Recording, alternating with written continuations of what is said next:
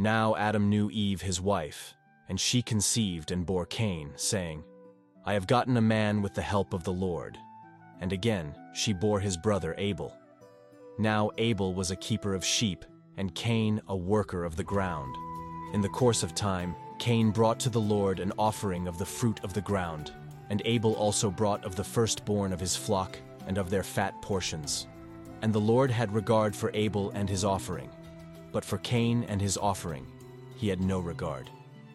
So Cain was very angry, and his face fell. The Lord said to Cain, Why are you angry, and why is your face fallen? If you do well, will you not be accepted? And if you do not do well, sin is crouching at the door. Its desire is for you, but you must rule over it. Cain spoke to Abel his brother, and when they were in the field, Cain rose up against his brother Abel and killed him. Then the Lord said to Cain, Where is Abel your brother? He said, I do not know. Am I my brother's keeper? And the Lord said, What have you done? The voice of your brother's blood is crying to me from the ground. And now you are cursed from the ground, which has opened its mouth to receive your brother's blood from your hand. When you work the ground, it shall no longer yield to you its strength. You shall be a fugitive and a wanderer on the earth. Cain said to the Lord, My punishment is greater than I can bear. Behold, you have driven me today away from the ground, and from your face I shall be hidden. I shall be a fugitive and a wanderer on the earth, and whoever finds me will kill me. Then the Lord said to him, Not so. If anyone kills Cain, vengeance shall be taken on him sevenfold. And the Lord put a mark on Cain, lest any who found him should attack him.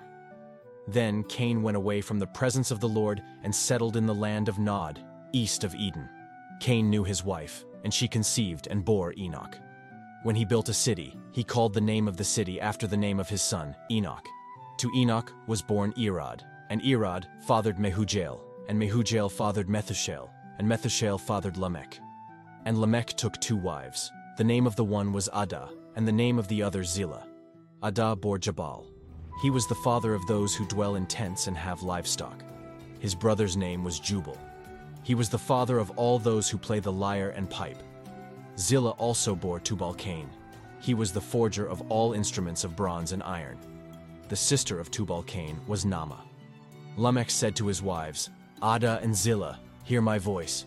You wives of Lamech, listen to what I say. I have killed a man for wounding me, a young man for striking me. And Adam knew his wife again, and she bore a son and called his name Seth, for she said, God has appointed for me another offspring instead of Abel, for Cain killed him. To Seth also a son was born, and he called his name Enosh. At that time people began to call upon the name of the Lord,